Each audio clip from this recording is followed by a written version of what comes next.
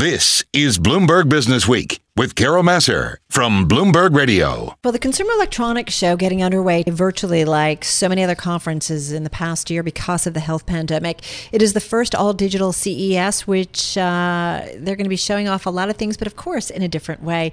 Let's find out what the Panasonic Corporation is up to. Panasonic Corporation of North America Chairman and CEO Michael Moskowitz, is with us.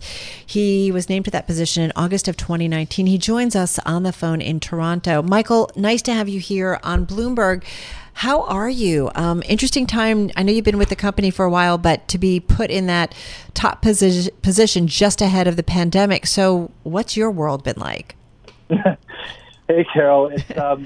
It's been a very unique environment, I'll tell you. I mean, you know, we have a long history in electronics. I mean, we're a 100-plus-year-old company, right, that has dramatically transformed ourselves from, you know, typical kind of hardware products and consumer electronics to hardware plus software and services. So we've really created a whole new economy for ourselves and changed significantly. We're kind of like you know, often the ones behind the scenes, but I'll tell you, there's been nothing really like how we've been pivoting towards, you know, through this pandemic, how we've changed, and you know, it's significantly moved our company, there's no question. All right, so that totally, I want to know more. So tell me what, you know, the new economy that's been created for you guys. What specifically? What do you mean?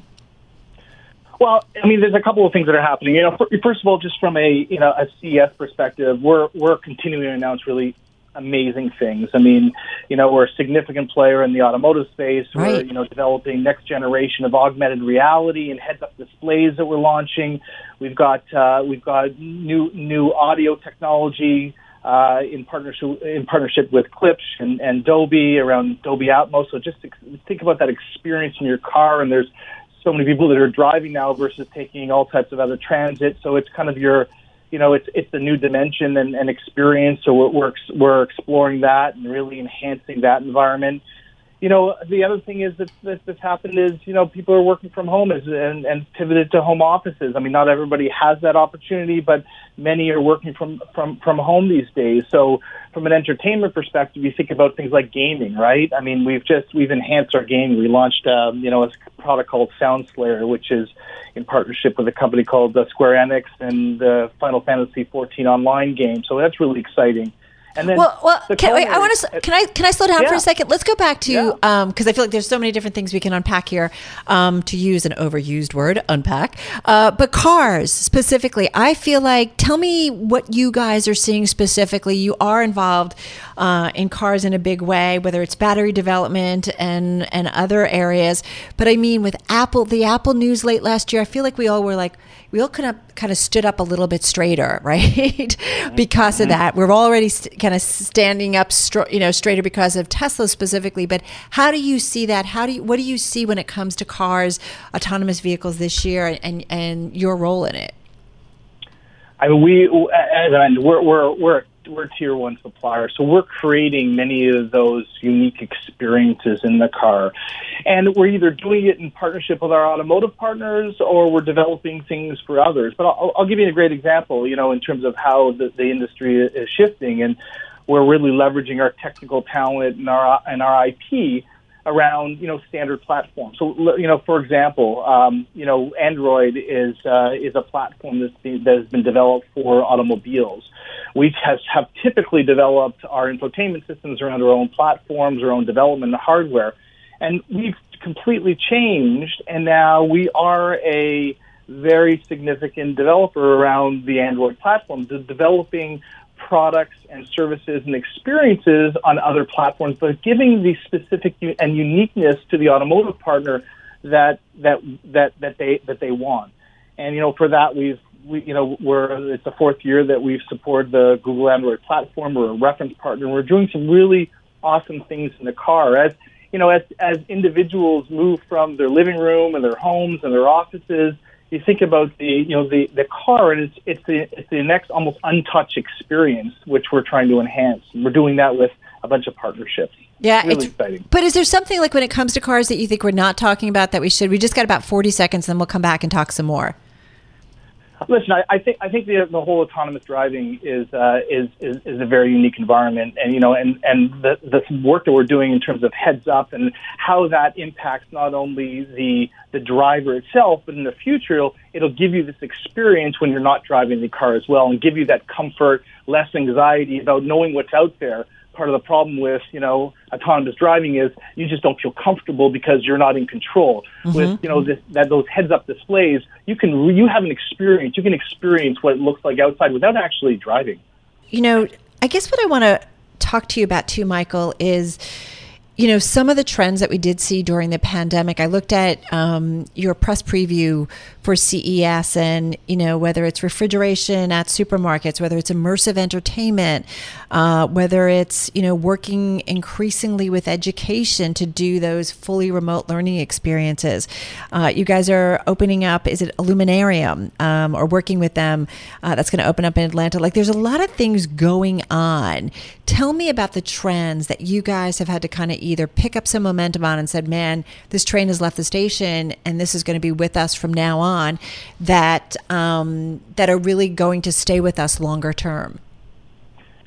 Yeah, I mean, it's incredible how we've changed. I mean, I'll just give you some examples, and some of it, we accelerated that. I mean, we're a significant manufacturer and developer of battery technology, and we ramped up our production to support a bunch of healthcare providers and ventilator production facilities, and we ramped that really quickly. Things that we didn't know we could do that quickly. We got the entire team on board and just persevered and make sure we delivered on that. I mean, you look at quick service restaurants and and how that's changed, right? Everything from contactless payment technologies that we're developing and accelerating and rolling out to smart lockers, right? The click and collect. It's not just about being at room temperature, but being at, heating and cooling in the same locker, and tying that all back to a standardized platform and